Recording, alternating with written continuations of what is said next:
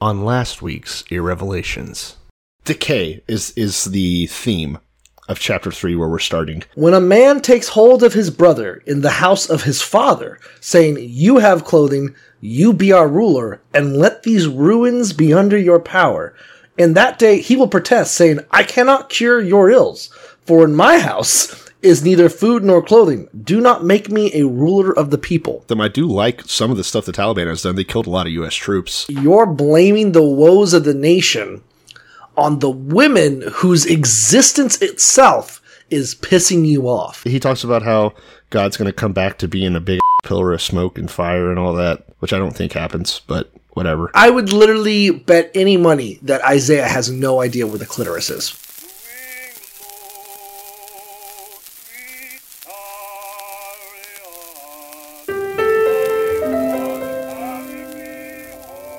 Before we turn to the word, I would like to say this. I can't be a big blessing to people if I'm poor and broke and depressed and I don't feel good about myself. Blessed are they which are persecuted for righteousness' sake. I believe in a literal, burning Bible hell just as strongly as I believe in a beautiful heaven. No, not God bless America, God damn America, that's in the Bible, for killing innocent Souls are in hell now, burning now.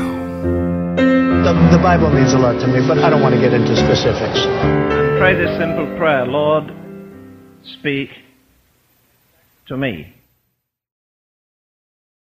It's your motherfucking Bible, boys. Papa boys. That wasn't bad. Bro, what do you think is the funnest thing to shake? That's it. Well, let's see. I wonder what you could be talking about. I mean, you could shake a protein shake, of A course. soda. Yeah, you can shake a soda. Shaking up a soda before you hand it to someone is one of the classic gags. Yeah, a can of paint before laying a fat, primer. You handshake paint? Don't you need a machine to do that? You handshake paint when you're mixing colors, but I think afterwards you stir it, once it settles a little bit, to mix the components. I think. I don't know. It might be like adding olive oil to spaghetti where it's a dumb thing to do. It might not be important, It's not a thing a person does. Fair. You can also shake babies.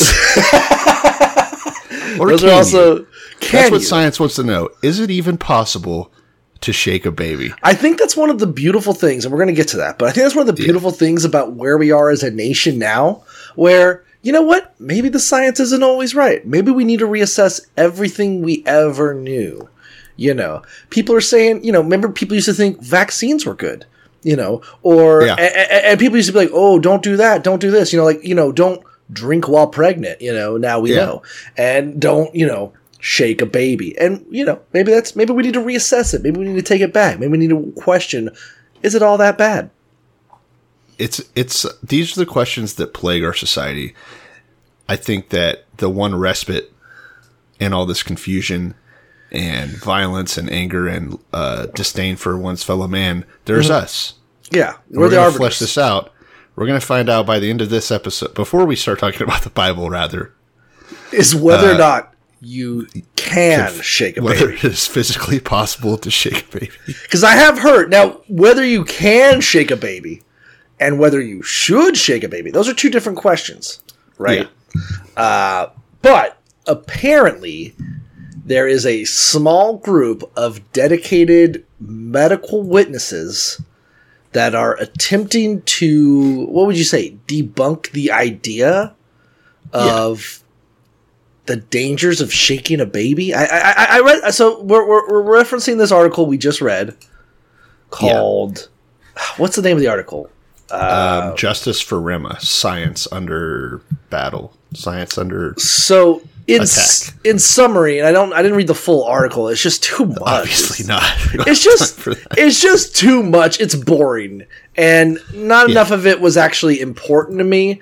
Because it's like, let's talk about little Rema's first birthday party and a trip she took to Spain. I don't give a fuck about this little kid. Just explain it. Just explain it to me. Give us the facts. Don't waste my time. It's very tabloid. Like, honestly, it's a lot of appeal to emotion and a lot of bullshit muddled in. You know, like if you're going to write an article, people are attempting to debunk shaken baby theory. Give me the people attempting to debunk shaken baby theory.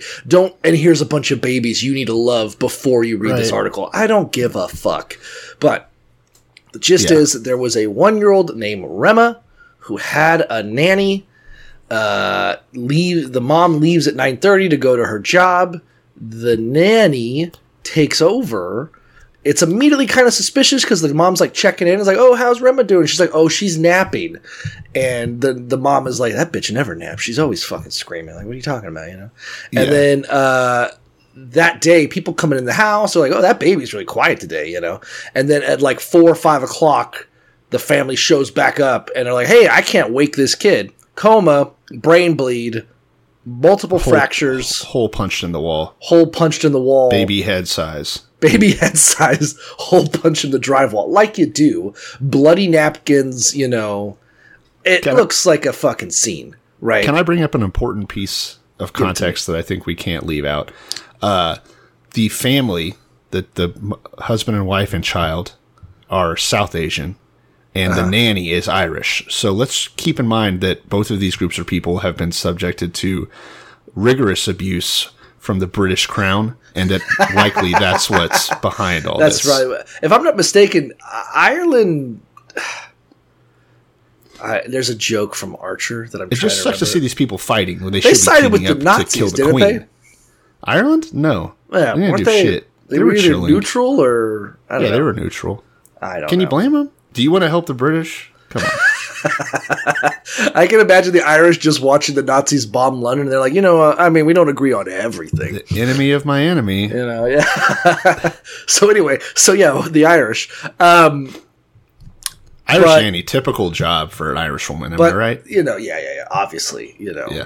Okay. And that's about the only job for an Irish woman. What about like some form of motherhood sweep? Is, you know, okay. The chimney sweep.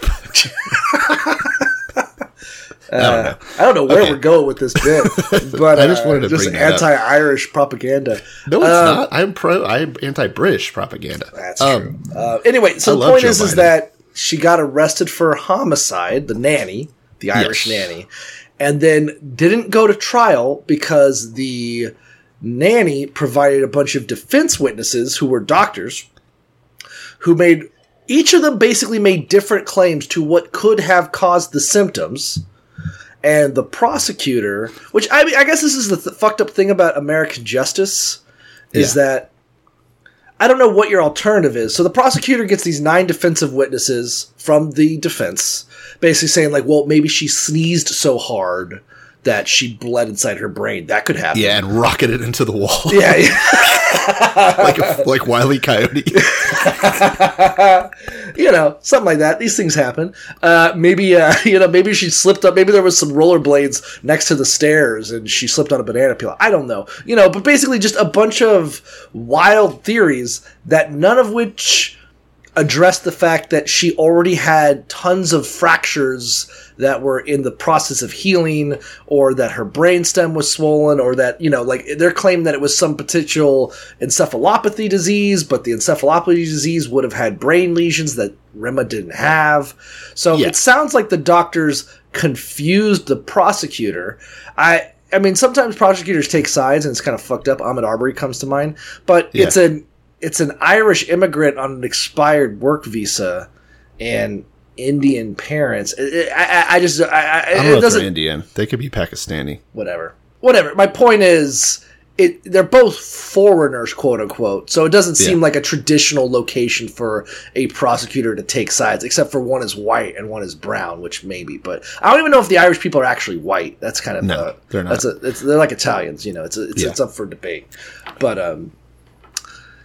where was I going with this? Something racism in general, but whatever. You know, like the prosecutor just let it go. But like, my point is, like, if the prosecutor could be confused by this evidence, and the victim's family is like, well, we want to take it to court at the very least. I mean, if the whole point is that if the science itself it can be muddled by a bunch of, for some reason, very dedicated doctors pushing this narrative that shaken baby theory is like a joke or is fake, and that it's more often attributed to random sneezes or something just killing kids. I don't know. I want to be clear on a couple things here. First off, it doesn't even seem like shaken baby syndrome should be what's at stake here, because there's a baby's head-sized hole in the wall.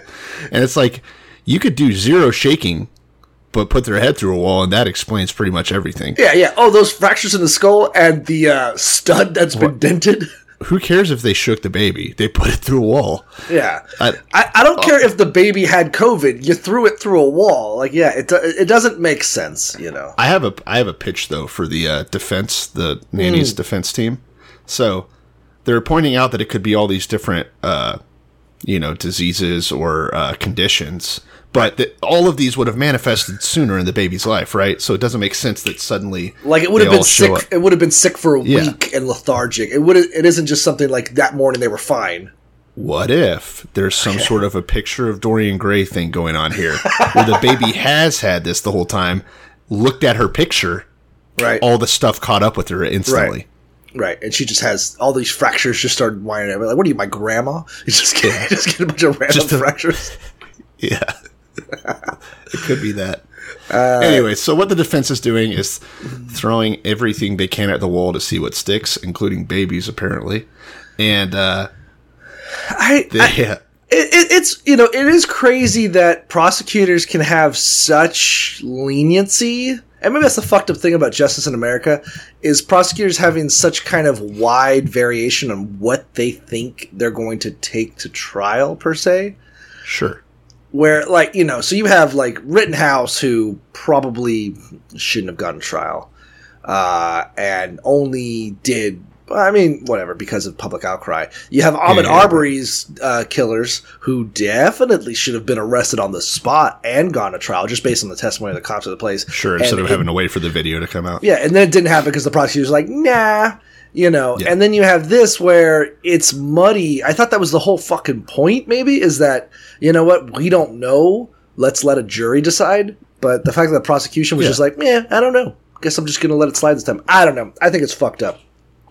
But the kind of trying to make the argument that shaken baby theory, which I was reading about kind of their defense of it, is also kind of muddy because obviously you can't really test it. You can't just take a baby and be like, okay, we're going to shake it 3 times and see if it dies. Yeah. And then we're just going to see, how many licks are in the center of to the center of a Tootsie Pop style shake a baby to see how long it dies. Yeah. But just using the paint can mixer things at Home Depot. That's how a bunch of them lined up. How would you, if you had to build a machine that scientifically shakes a baby? I just told you it already exists. A paint shaker? I guess that would. It's literally the perfect tool. All right, I feel like I think it would be better at that than it is at shaking paint. Right. It seems like the paint, like, it seems like they designed it to shake babies, and then they're we could put paint in here. The inventor was like, I think this is brilliant. We're gonna scientifically shake babies, and like Sears Roebuck was like, I don't know. We have a better idea. I think I don't know if that's gonna get our key demographics. Yeah. So they're the ones driving this whole false narrative that shaking a baby is even a thing. So they don't lose their paint can shakers. But I guess, so is that their argument, is that shaken baby theory is not real and that it never really was, and that it's a cover-up for a lot of different illnesses that just sort of, are they trying to claim like shaking a baby is like primordial, like miasma was for like Ebola and shit? So I familiarized myself with an organization called the California Innocence Project. There's versions of that all over the country, right? Mm-hmm. That basically they are nonprofits specifically designed with overturning people's convictions. And there are a ton of examples on their page. So they have a page just about shaken baby syndrome, which the headline of their little blog post about it is shaken baby syndrome's hypothesis has never been scientifically validated. So in other words, that, it doesn't have, I guess, like the real boundaries of any other condition and that makes sense because it's random trauma, right? It is, I guess, exclusively like a baby has died. We don't know. Yeah. We assume it is because we saw a Mexican woman shaking it an hour ago. Yeah. So there's an example. Yeah, as an example, Alan Jimenez has been in jail since like 92. Mm-hmm. Okay. Wow, was They're I trying right to on get with a Mexican? I just guessed that. I just assumed that's because I mean I had a Mexican mom, so I mean. Yeah. He's been in jail since 1992. His daughter Priscilla was born extremely ill because apparently there was feces getting into her amniotic fluid, which that is gross. Yeah, that's a thing. Yeah. I didn't know that was a thing. She's born extremely ill, violent projectile vomiting, seizures, anemia, infections, nonstop. They finally get to take her home after like she's on 100% oxygen in the hospital. They finally get to take her home, and like she dies within like a day. And they're like, "Yeah, you definitely shook this baby to death." That like, sounds ridiculous. Because so they tried this hard to keep her alive, and then the second they get it home, he's like, "Why won't you stop crying?" Yeah. And also, it's a baby that is just like if you left it alone for 10 minutes, it's gonna die. You know, like we're talking. This thing is on the edge. I mean, because that even could just be like an example of just based on the last name, your typical trying to clean the streets by removing as many Mexicans off of them as possible. Yeah. So what's interesting is that while obviously you can shake a baby to death, I think we'll agree. I mean, the science is out there. We haven't found how many shakes it takes. That if I had a baby and 2 hours alone with it, and the only thing I was allowed to do was shake it, I wouldn't kill it. Yeah. Oh no. You think I could survive that? Let's do the shake weight challenge. Just attach a baby to a shake weight, and we'll just see what setting. That's not enough power. It doesn't have the core strength. We don't know. We don't know. We don't know. Just duct taping shake weights all around it, like 15 shake weights. They're all out of sync and just fucking. I mean, because like I don't really understand. So that seems like an instance where I don't think it disproves shaken baby syndrome. I think it just where's the proof that he shook the baby. Yeah, I think what the thing here is shouldn't be you can't shake a baby to death because that's stupid. The thing here should be we need to look closely at when it's deployed against people. Because first off, it's their fucking baby. You know? The parents, whoever owns it, you're going to tell them they can't... Like, I get it if your nanny comes in and shake your baby, obviously. Yeah, that's not her property. But if I shake my baby... Right. And you want to come into my house? Tell me how to shake my kid? I don't know. I was trying to think about it. Because the California... Yeah, I mean, so the project that's sort of championed this is another... They typically try to free innocent people by pulling up old DNA records and stuff like that. So it's an interesting merging of two sort of ideals. I think that now that I kind of know all the facts, I guess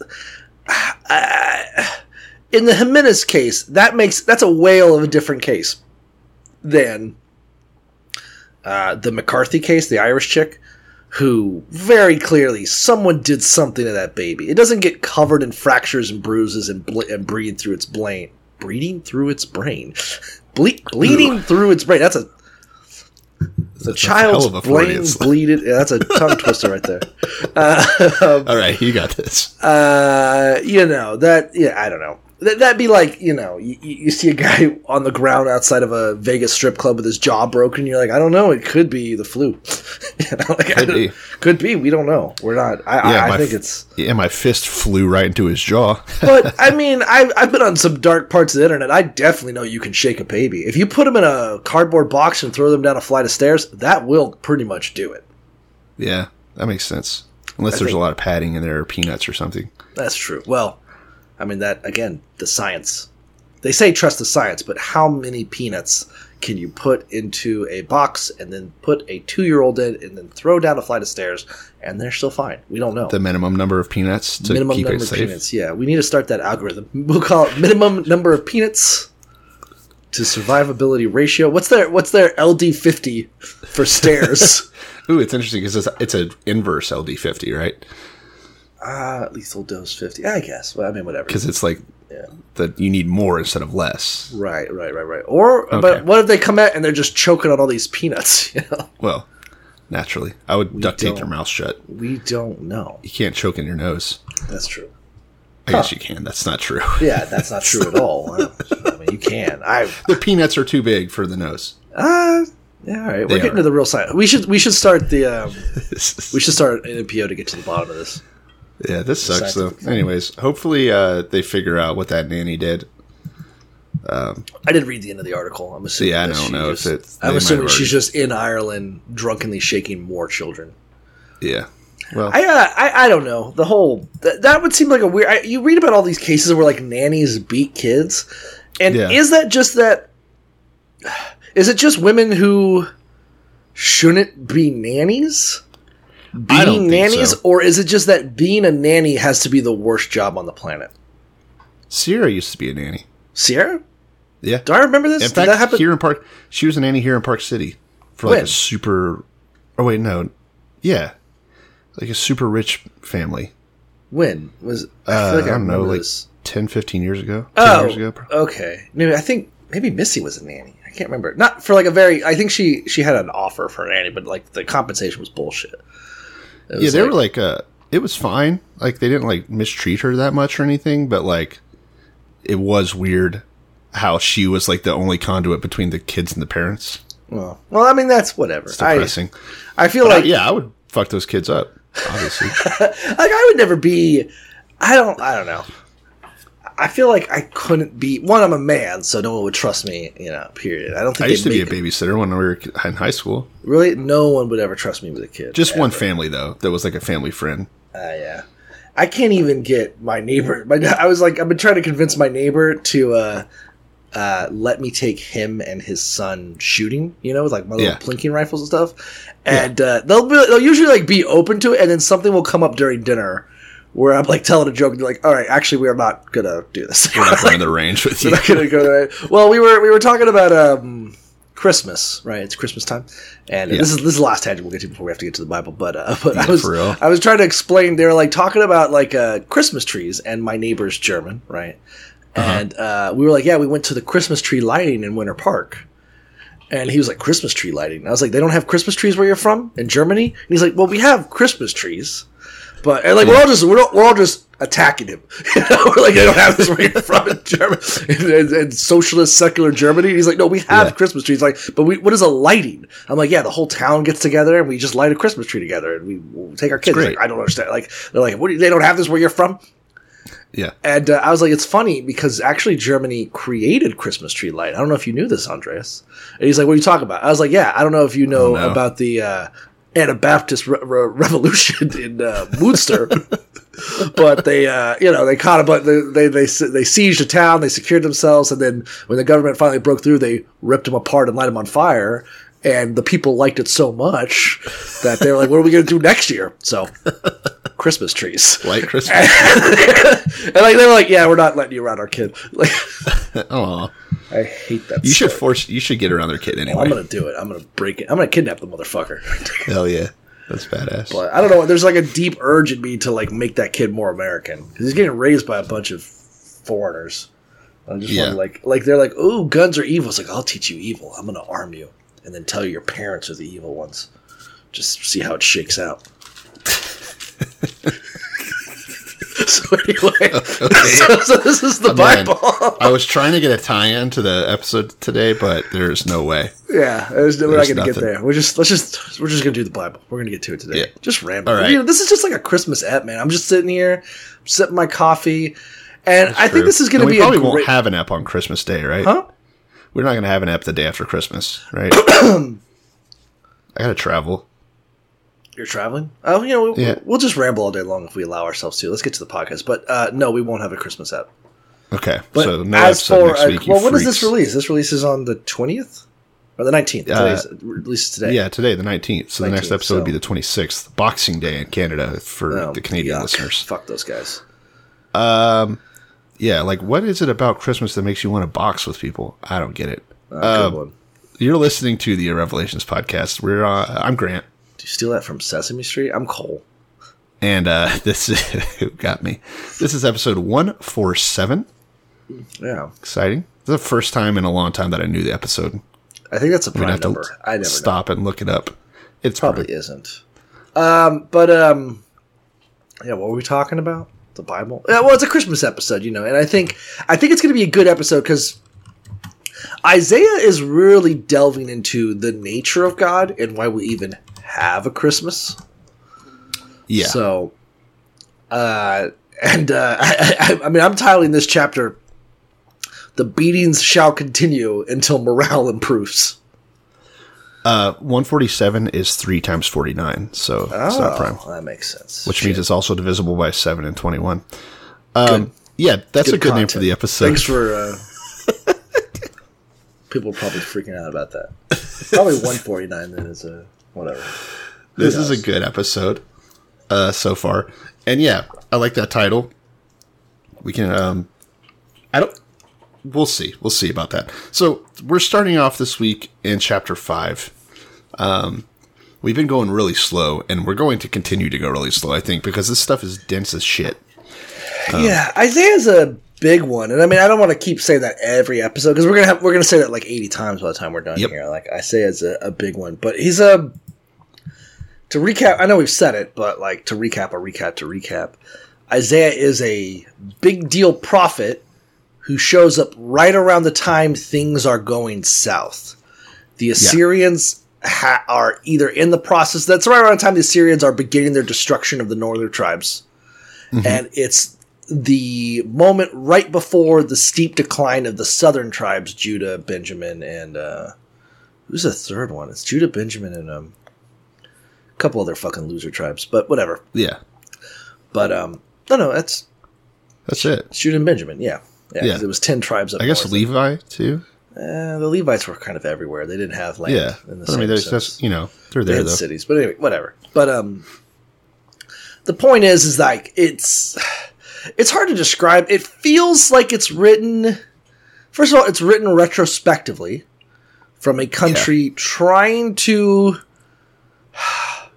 understand the reason for their own destruction, right? Or justify it or explain it away. How does the nation ruled by the one true God, created by the one true God, protected by the one true God, get their ass kicked by a bunch of savages? By a bunch of fucking nobodies. It's a good question. And so, yeah, this is them kind of scrambling, I guess, to come up with some of those answers.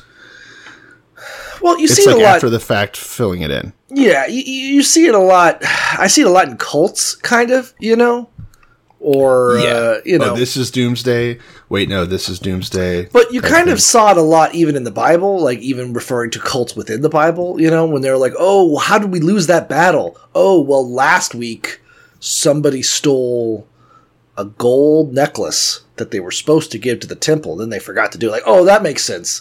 It makes sense. Yeah. So we all died because of something some guy did way back then we all agree that it's not that our God isn't real or that our victory isn't assured, because I need that to be true for sure. But it's some bullshit about how a guy did a thing once and now we're fucked, Yeah, and that's, it's all about, like the whole, because that even still exists, like just world theory and stuff where people, you want things to be for a reason, Yeah, or to make sense. You don't want to just be like, oh, wait, no, these guys are stronger than us, or no, there was bad weather this year. Like, that's not enough for people. Why did our crops die? It's because your daughter's a whore, Robert. Like, oh, yeah, that's right. Naturally. Oh my God, yeah, that's who to blame. We should kill her. We should. Britney Spears style. So chapter 5, my Bible titles it God's Disappointing Vineyard. Oh, mine is the Song of the Vineyard, which is more optimistic, but is also just as awful as yours is. So. Yeah, it's basically. But the reason why Isaiah is so dense, I think, is that I don't know. It just pisses me the fuck off. This one's a bad one for that, in my opinion. So basically, to sum it up, the Bible basically has God being like, well, now let me sing to my beloved a song of my beloved regarding his vineyard. My well-beloved has a vineyard on a very fruitful hill. He dug it up and cleared out its stones and planted it with the choicest vine. He built a tower in its midst and also made a winepress in it. He expected it to bring forth good grapes, but it brought forth wild grapes. Okay, summary. He puts all this work into making the perfect vineyard on fertile land. Everything should be good to go, but despite all this, the grapes suck dick. Let's break that down. So obviously it's a reference to the fact that God created Jerusalem, created Israel, stole this land from a bunch of Palestinians and Philistines and Canaanites and savages, and had his people wipe them out.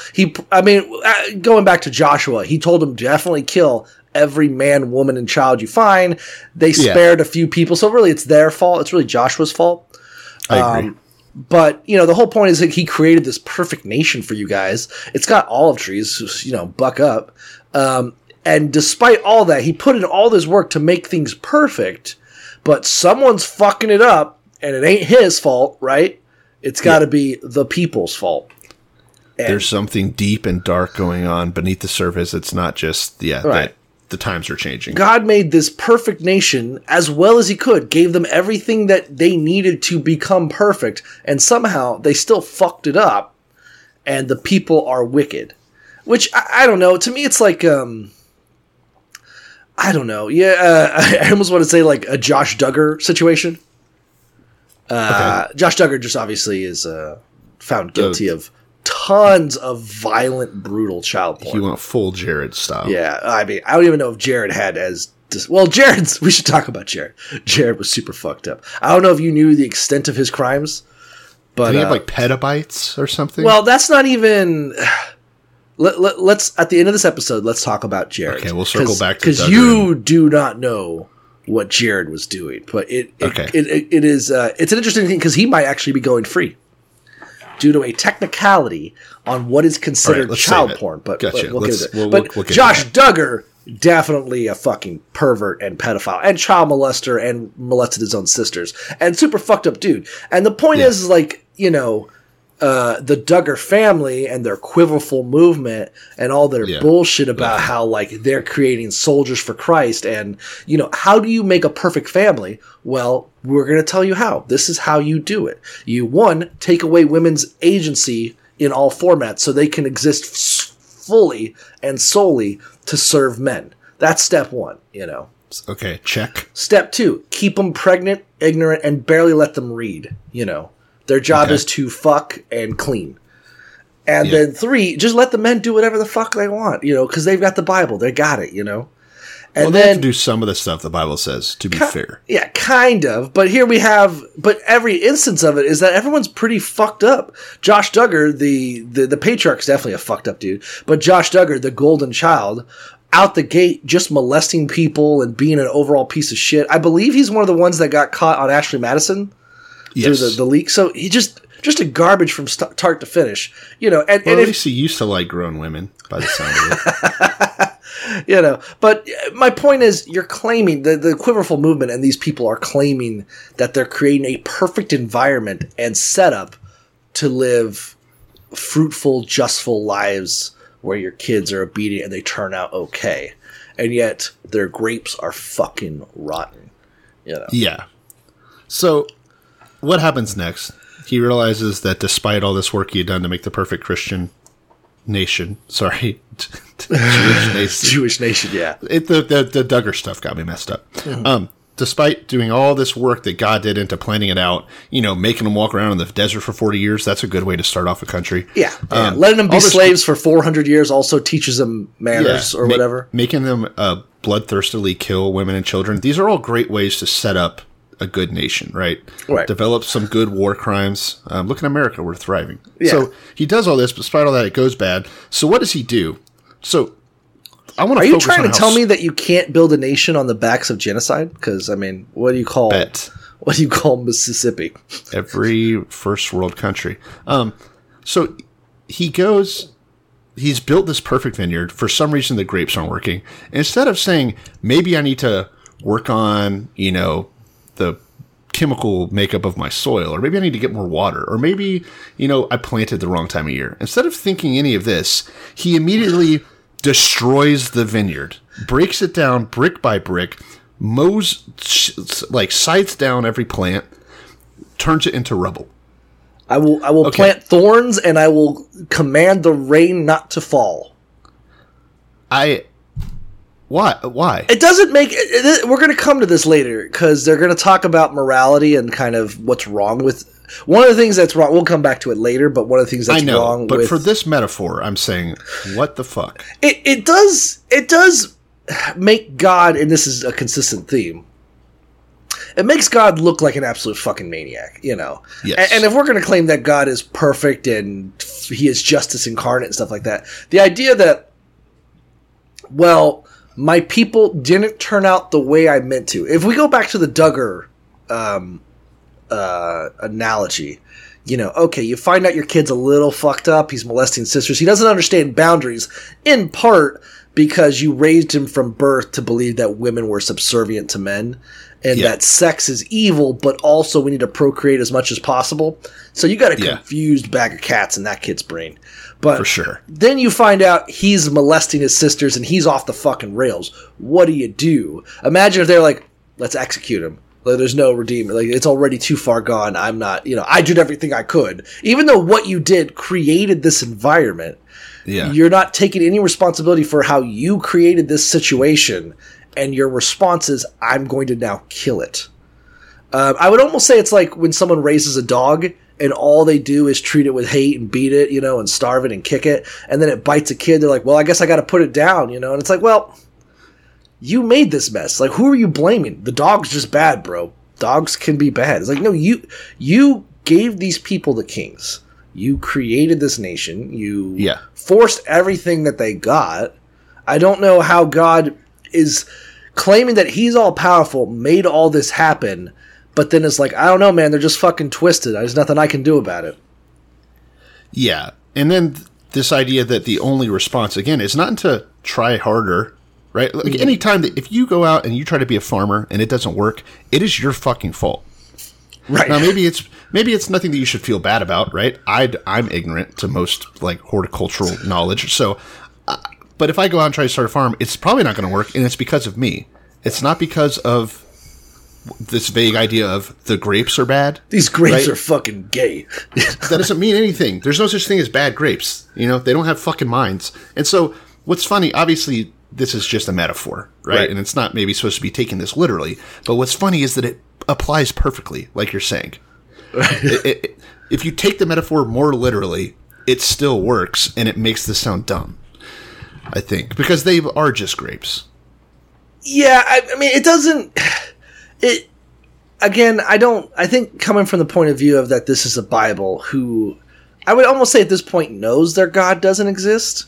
So they're just sort of trying to retroactively justify how they could lose, right? Yeah. Where, of course God would destroy the nation of Israel. That's plan A. Like, and I think we've had... Was there a prophet between Samuel and Isaiah? There was Elijah, right? Yeah. He was Elijah. between them, I think. There was a few prophets that I guess were ignored, so you could almost claim that God has tried to warn them or tried to correct them, but I don't know. It seems like if God's way of speaking to the people is one crazy guy yelling... Yeah, who remember, is a piece of shit that sent bears after children for joking about his bald spot. Yeah. So, I did my best. I sent one crazy guy. Like, God's all powerful, and according to this fucking book, had a personal relationship with the people of Israel, existed as a cloud, commanded them directly.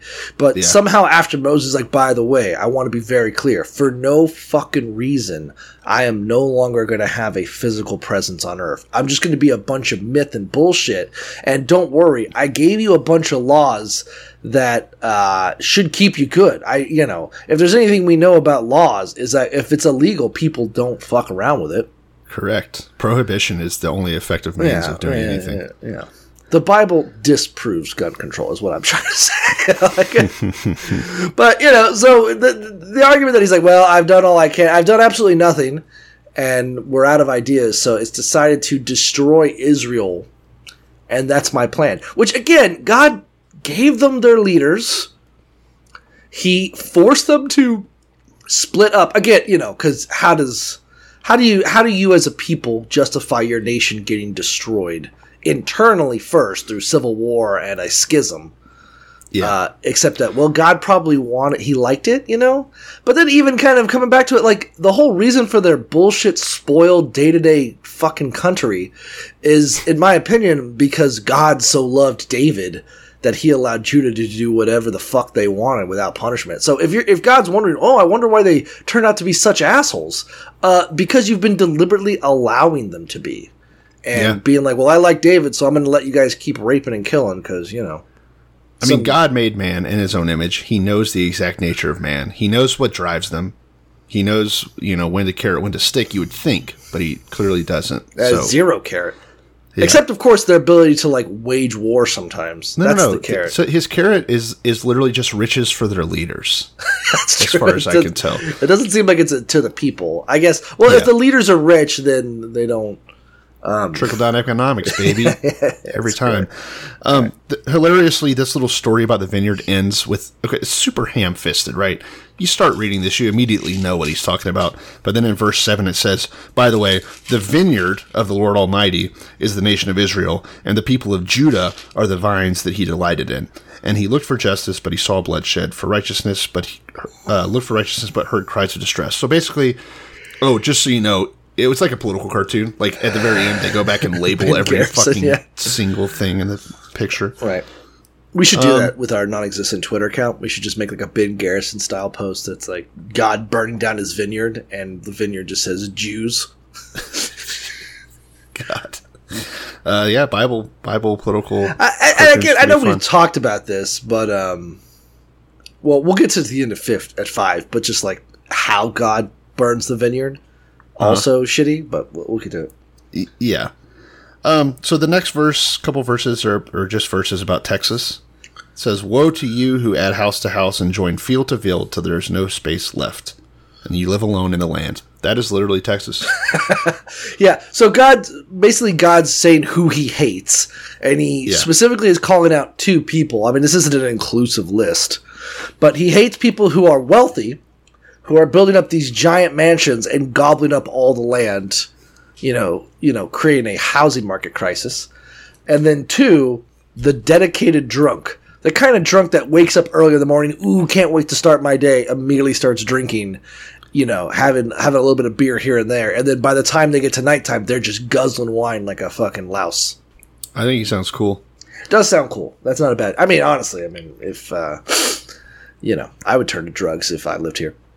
Yeah. So he talks about how everything is basically going to go to shit, right? That a 10-acre vineyard will produce only a bath of wine, that a homer of seed will yield only an ephah of grain. I looked up what a bath is, and it's 6 gallons. Oh. So it's saying that a 10-acre vineyard would only make 6 gallons of wine. And I was like, that sounds fine. Like, that's a lot of wine. I don't know. I mean, it's a lot of land. Grapes are small. I think you're trying to sell. I mean, I could definitely go through 6 gallons. I mean, I hate wine, but I could definitely go through 6 gallons of beer. I could definitely do that. I did. So after legitimately thinking for a second, I'm like, that's not bad. I went and Googled it, and I guess 10 acres should output about 6,000 gallons of wine. So fun fact. You're not maximizing the output of your land. Yeah, but I like bespoke grapes. There's like one grape plant. Right. It just has a whole field all to itself. It's just staying nice and chill. Yeah. You know? Uh-huh. Okay, so yeah, basically the land is going to be shitty is what this means, right? No, it's funny. God is actually making the vineyard bad. Unironically. Yeah. He's making the vineyard go bad. He's punishing their vineyards because they're not a good vineyard themselves, you know. Yeah. Yeah, so then it talks about the drunk people. It talks about how my people are going to go into exile. It says, for their lack of understanding, which, you know, you're the professor here. They should, if they're going to know shit, you're the one that has to teach them. Did he give them a fair chance, though? I mean, he did give them the Levites. He did give them Deuteronomy. But I think also you have the total breakdown of it in the time of Judges. You know, like if you're wondering why the people have completely forgotten, it's because you left them to their own devices. But with almost no structure, just absolute bullshit. You know, fuck this fair chance idea. Straight up facts. The only way that God could give me a fair chance is having not created me. All right, I didn't opt in for this shit. I didn't check the box. I didn't want to be here. Fuck off. All right. But I guess my point is, yeah, so I don't know. So he's like, you know what I'm going to do? I'm going to enslave them. I'm going to kill them all. Good work. I meant to do this. I didn't shit my pants on accident, you guys. I meant to do it. Yeah. Very cool. He keeps talking, blah, blah, blah. The lambs will feed among the ruins of the rich, right? Everything's going to turn back into a pasture. They're going to get fucked up. Woe to those who call evil good and good evil. Yeah, deep stuff. Thanks, Solomon, I'm assuming, for putting that one together. Who put darkness for light and light for darkness? Who put bitter for sweet and sweet for bitter? So we get it. This is an interesting point, because I literally wrote down here, are we the baddies? Because the argument is like, oh, there's nothing God hates more than people who try to reason morals with logic, right? Uh-huh. But the irony is that, to me, creating a population that you then handicap or raise improperly, and then deciding to enslave, torture, and kill them as punishment for not following the barbaric rules that you barely taught them, seems kind of fucked up. Ergo, reason for their, like, I feel like there's a bunch of people being like, I don't know, man. I feel like us getting raped and murdered by the Assyrians is kind of, I don't think God's cool. And he's like, well, that's why you're going to get raped and murdered by the Babylonians. Like, all right, I guess. I don't know if you've proven me wrong here, but sure. Yeah, that's fair. He continues to talk about how awful things are going to be. His anger is burning against the people. He's beating the shit out of them. It says his hand is raised. He's striking them down. And it's kind of interesting. So it talks about all this awful stuff he's going to do. He says dead bodies are like refuse in the streets. So like there are so many corpses that it's just like stacking up like trash. It says, yet for all of this, his anger is not turned away. His hand is still upraised. He lifts up a banner for the distant nations. He whistles for those at the ends of the earth. Here they come, swiftly and speedily. So basically God is turning every other nation on earth, literally, into mercenaries just to kill Jews. He's a real anti-Semite. Wild. Yeah. Who was that? God, who was that quote? It wasn't Caitlin Bennett. It was someone similar but worse that was trying to argue that, like, it was some Twitter anti-Semite Twitter that you follow with our old account. Not ironically, ironically follow. Okay. But their argument was like, yeah, Jews, if you've been kicked out of 130 countries, I think you're the problem. Yeah, that's but right. the argument is like, well, that's Jesus. God's doing. God here is saying like, yeah, by the way, I'm going to turn all the nations against you. I am going to create a planet filled with anti-Semites because you guys weren't good enough Jews. So again, supporting the people, by the way, I hate you fucking Jews so much that I'm going to call on all the other nations who actively hate God to come destroy what's left of a bunch of people who just don't worship him the way he wants them to. You got to think that sounds like you're getting them with that one, right? Like a zinger. Yeah. But they actually believe that.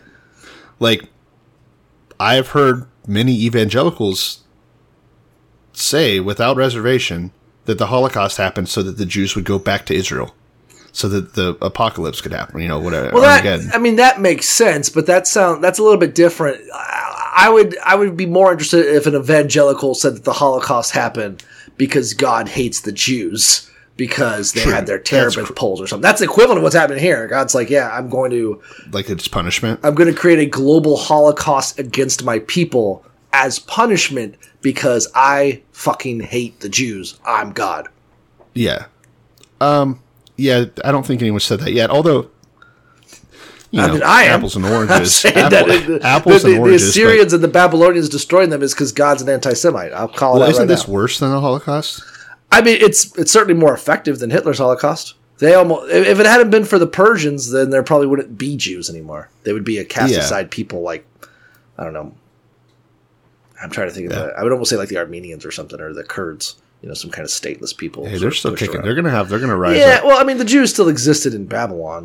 They still had a people there, but I mean, like, they're living essentially inside a hostile nation that, begrudgingly allows them to be there. But keep whispering. So that's that's most of what's left in chapter 5. He's talking more about how angry the enemies are going to be, blah, blah, blah, blah, blah. Chapter 6 is interesting. Totally changes course, right? We've been talking... This has just been Isaiah, like, diarrhea wording. Musing, maybe, like giving it some backstory. Yeah, just blah, blah, blah, blah, blah. So now he wants to talk about where he came from. It's like a chosen one backstory. It's very fucking self-congratulatory bullshit. Basically, he's saying that when King Uzziah died, he saw God sitting on his throne, looking all majestic with a bunch of seraphim. It says that the seraphim had 6 wings each. 2 wings covering their eyes, 2 wings covering their feet, and then 2 for flying. And so I got curious. I was like, the fuck is that? Why would they have all these wings? What are they doing with them? And so I go to the internet, and I'm like, why do seraphim have 6 wings? And of course, like, I go to Quora, because that's where you get the most reliable information. Yeah. And everyone is just saying, oh, because of Isaiah 6:2. And I'm like, yeah, idiots. I know where it comes from. We're asking, why do they have 6 wings, though? What's the reasoning behind that? Finally, I scrolled a little bit. I got to the guy who answered. Are you ready? All right. Isaiah 6:2, seraphim stood above him, blah, blah, blah, with 6 wings, 2 over their face, 2 over their feet, and 2 that flew. He says, Isaiah was given a vision. In my opinion, it is a vision of another life form from another planet where the intelligent life form there can fly. The normal flight ability consists of the main power wings plus the auxiliary steering wings, 2 in front, 2 behind. To fly without using the auxiliary steering wings is a feat of balancing comparable to walking on a tightrope or doing flips on a balance beam.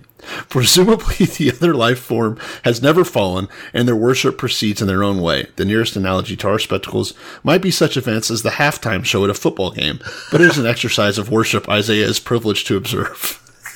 So the argument is that they probably need all 6 wings to fly properly, but the best flyers can fly with just 2 wings and then use them to cover their eyes and feet. Yeah, it's like a halftime show. Yeah, all right, that makes sense. That sounds right to me. He keeps going, but that's probably enough of that. So I am kind of like, I mean, I don't know how long it would be better if we kept a better score of like timeline here, because basically Isaiah says he's in the year that Uzziah died.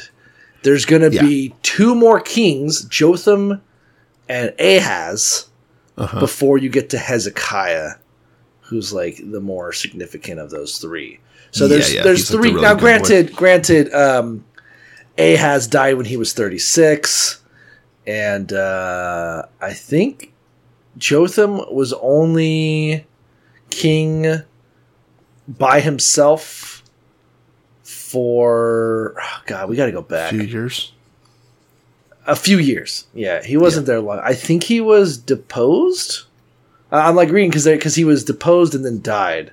I don't think he finished out his full term. He might have been one of those guys that was murdered, but because that all kind of burns into my brain. I don't really care. I need to look at it. Yeah, but needless to say, it's confusing, and we can maybe do because next week or next episode when we talk about Ahaz, we'll just come with more of that detail. Yeah. But the point is there was a few kings between this point and Hezekiah, which is, I believe, I think it's Hezekiah where, because we'd have to go way back. That's kings where Isaiah actually shows up in their book too, Yeah. So, he has like little cameos.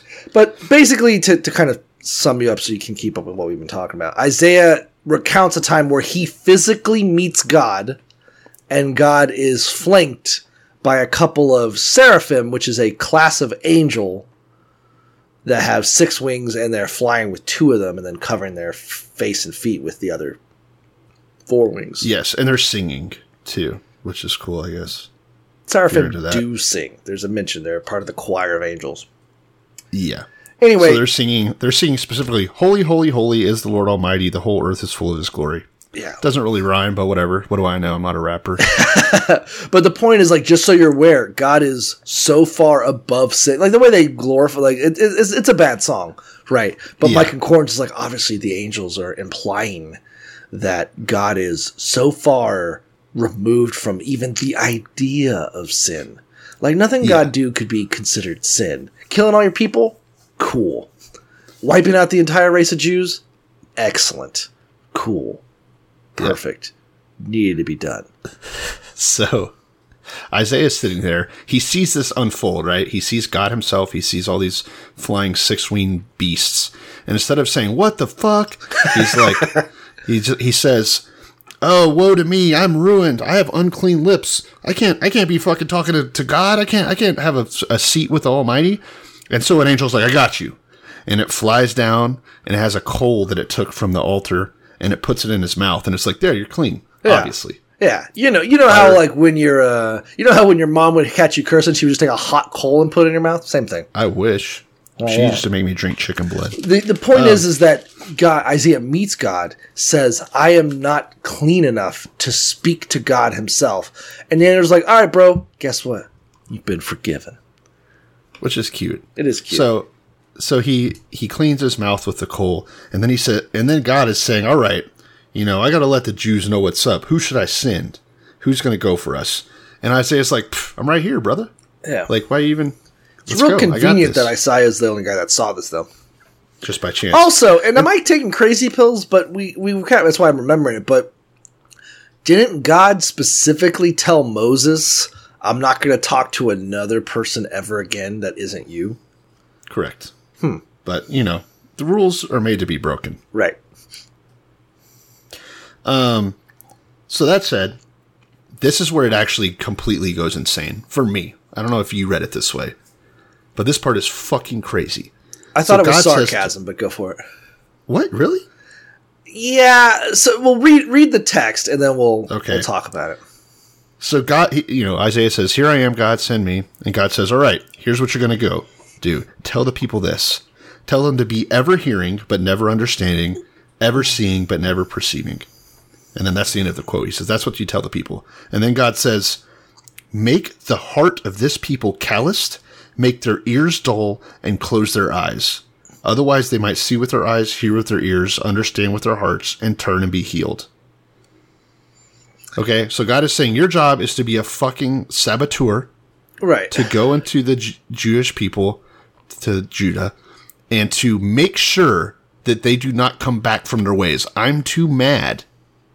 Like, I'll have to forgive them if they start acting right. Make sure that doesn't happen.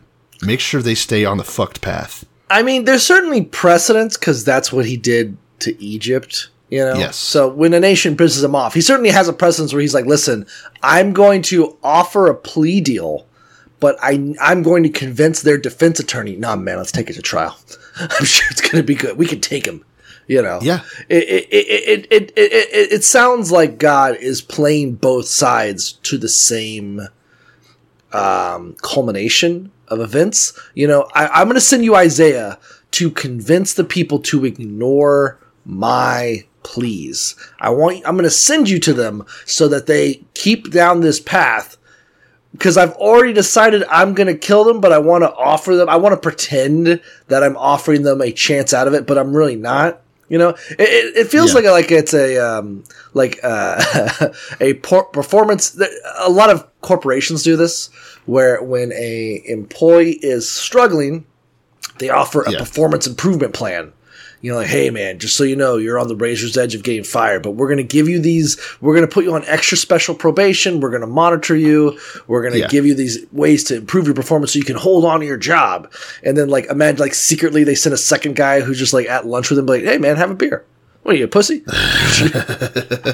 Yeah, it's sabotage from the start because they already decided they want to fire him. Yeah. They've already decided they want to fire him, but for legal reasons, they want on paper that they gave him a chance.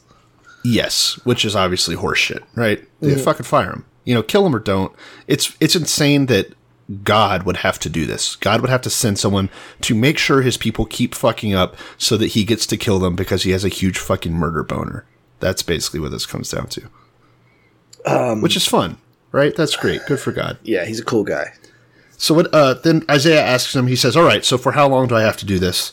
And God does not spare any details. He says, you have to do this until the cities lie ruined and without inhabitants, till the houses are left deserted and the fields are ruined and ravaged, until the Lord has sent everyone far away and the land is utterly forsaken. And though a tenth remains in the land, it will again be laid to waste. But as the terebinth and oak leave stumps when they are cut down, so the holy seed will be the stump in the land. I don't even know what that means. So to sum up, what God is saying is like, he's like, well, how long am I going to convince the people to be wicked and stupid? And God goes, until Israel is utterly destroyed. If Israel is a great and mighty oak tree, I am going to cut that shit down to the stump. But stumps can grow back. Yeah. They can grow little saplings. They can rebuild. They'll never be the same tree per se.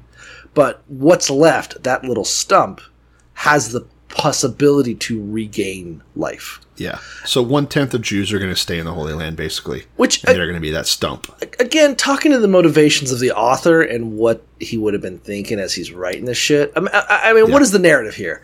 Oh, so you're post-Babylon. You're living in your little baby, what's left of your little fucking country. It's a fraction of what it once was. You are a shadow of your former self. You were at the height of your glory during David and Solomon, and now you are basically a shitty city. Imagine you're, I don't know, I'm trying to think of like some shitty shithole city in like Mississippi, right? Okay. And there was a time where you Natchez. were a major cultural hub and you had all these slaves and you were perfect. And then the Civil War happens and now your rails have been destroyed. Your industry is slashed. You got your ass kicked by the North. And you're trying to like justify, well, how could this happen? How could we lose? Be like, well, we're still the best though, kind of. Let's wave our Confederate flag. Because the argument here is, yes, Israel was destroyed, but it needed to be destroyed. But don't worry. We, the remaining survivors, that fucking stump that was left, we're left for a reason, guys. We're the best. We're here to reclaim. We're the chosen people meant to be here for a reason. There's a reason we stuck around, because we're superior. Despite getting our asses kicked for 1,000 years. And just you wait. Judah will rise again. That's kind of, that's the whole point. Is like, yes, there will be nothing but a stump left, but it's a holy stump. It's a stump God created perfectly to be like his perfect stump. He got rid of all the chaff. What's left is the best of the best. Yeah. We stump. survived for a reason. Yep. Yeah. It's a good ass stump. Super cool. Well, that is chapter 6, and that will be episode 147 in the bag. Unless you got, what else do you want to talk about? Let's, big themes? I don't think there's anything else to say. I mean, nothing that we haven't already covered. That God is setting up the destruction of Israel from the point of view of Isaiah, right? But again, I think the continuing theme of trying to justify how the greatest nation known to man could be destroyed and justifying as why that's a good thing. And then also trying to rebuild the self-esteem of a formerly enslaved people, a bunch of these Jews are like, we was kings, we were the best, we're back, living in their government-funded housing, Okay, I see what you're doing. This is good. This is good content. Folks, if you don't already, please send us I keep saying that because I said it a million times, but you can't follow us on Twitter, but you can send us an email. irrevelationspodcast@gmail.com is the address. Shoot us something. Let us know what's up. Let us know if you like Cole's joke that he just made. Tell us what you think about it. What about a formerly enslaved people who were then put into government housing by their parent nation, who then kept them there? But tell me about Jared and you guys. So I don't know. Did I talk about this yet? Do you not know about Jared Fogle? This is the craziest shit ever. So I knew he had a lot of porn. I'll sum it up. So Jared Fogle is just a guy, right, in college, fat fuck, right? Decides he's going to start eating 6-inch subs with low fat, like no mayonnaise, no mustard, just like low fat options, etc. Loses a fuck ton of weight. Everyone knows that probably, right? Of course. Yes. Jared Fogle gets picked up by a local college newspaper who are like, hey, look at this fat guy. Look at these big old pants. He lost a bunch of weight eating Subway. Subway's like, dude, this is our new face of Subway, Jared, walking, eating Subways. We're actually health food now, right? Yeah. What about the, wasn't there a firefighter too? Was he a pedophile? A firefighter? What the fuck are you talking about? Clay Henry. Who's Clay Henry? It's Clay Henry. Dun, dun, dun, dun, dun, dun, Look it up. dun. I don't know what you're talking about. I mean, He's like, he was like their Jared. He was another Jared. Clay. I'm just wondering if Subway sandwiches make you a pervert. Clay Henry, famous beer drinking dead goat. No, And with the mayor Subway. of West Texas border town of Lajitas was attacked by local Jim Barb Hogrove and castrated. Is that what you're talking about? No, I think I'm talking about a different guy. Henry Clay, former United States Secretary of State. Look, there's a firefighter. His name was Clay Henry. He lost 130 pounds eating Subway. Right. Sounds also a and they did him too. But I'm just wondering if he fucked any if he had any like of the bad kind of porn. Clay Henry Subway. Subway's Forgotten Jared sequels. This is too much to get into. Yeah. Anyways, so just know that it's cool and fun stuff. Top comment. Clay Henry might have overate, but at least he likes girls over 8. Nice. Clay Significantly Henry. over There you 8, go. I would hope. So anyway, so Jared Fogle, just a guy. They don't know anything about him, but they decide they're going to make him the head of their marketing, like their mascot, right? He's making millions of dollars, is just a guy. They don't know anything about him. So they start trying to sell it as health food. He's going around the country making these commercials. They finally decide they're going to cut him off. And are like, hey, we're going to a different direction. People are kind of getting bored of the whole Jared's fat fucking pants.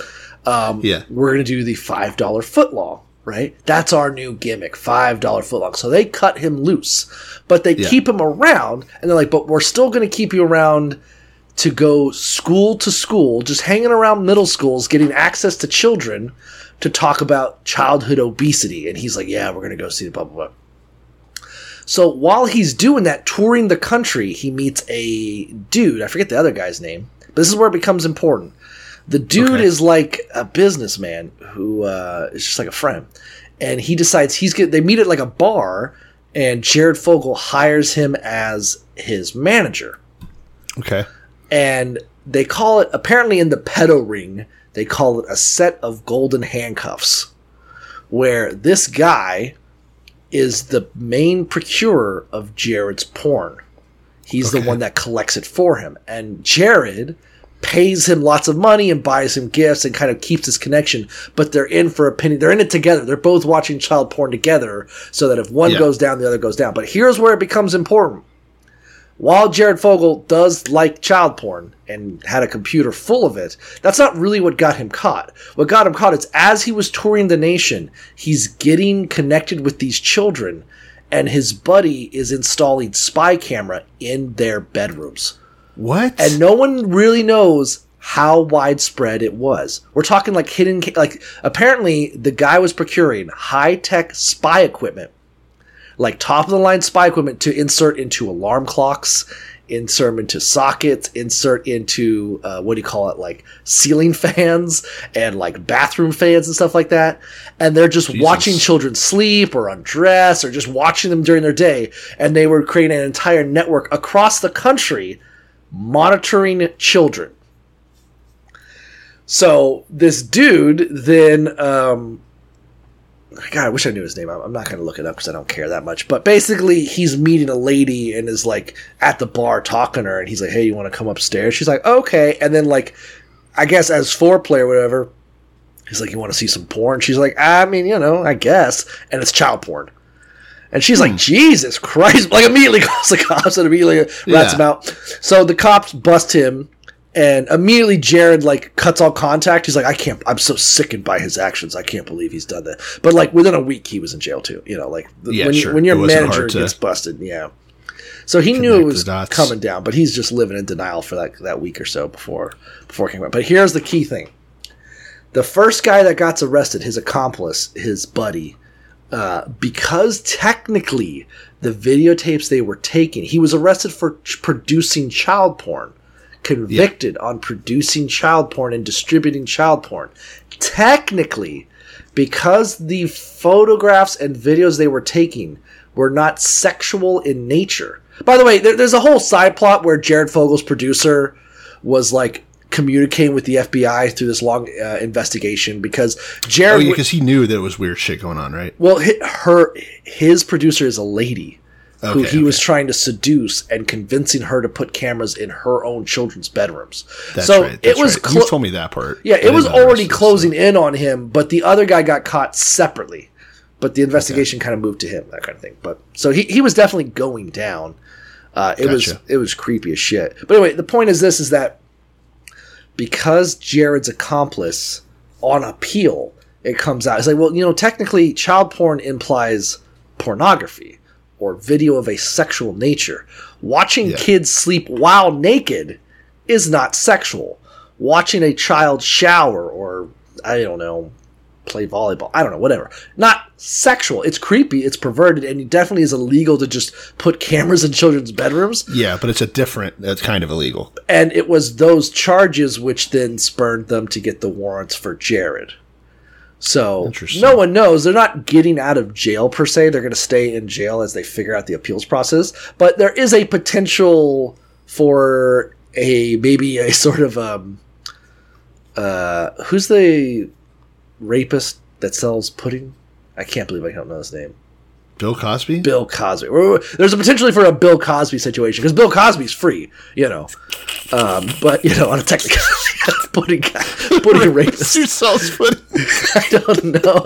I blanked on it, but because it's like a legal technicality that because technically it wasn't actually because the original charges stemmed from quote unquote child porn from spying on children, and it's not quote unquote technically porn that because that fueled the investigation forward for the other stuff. Yeah, I'm sorry, I can't stop laughing about this. Great. The rapist who sells pudding.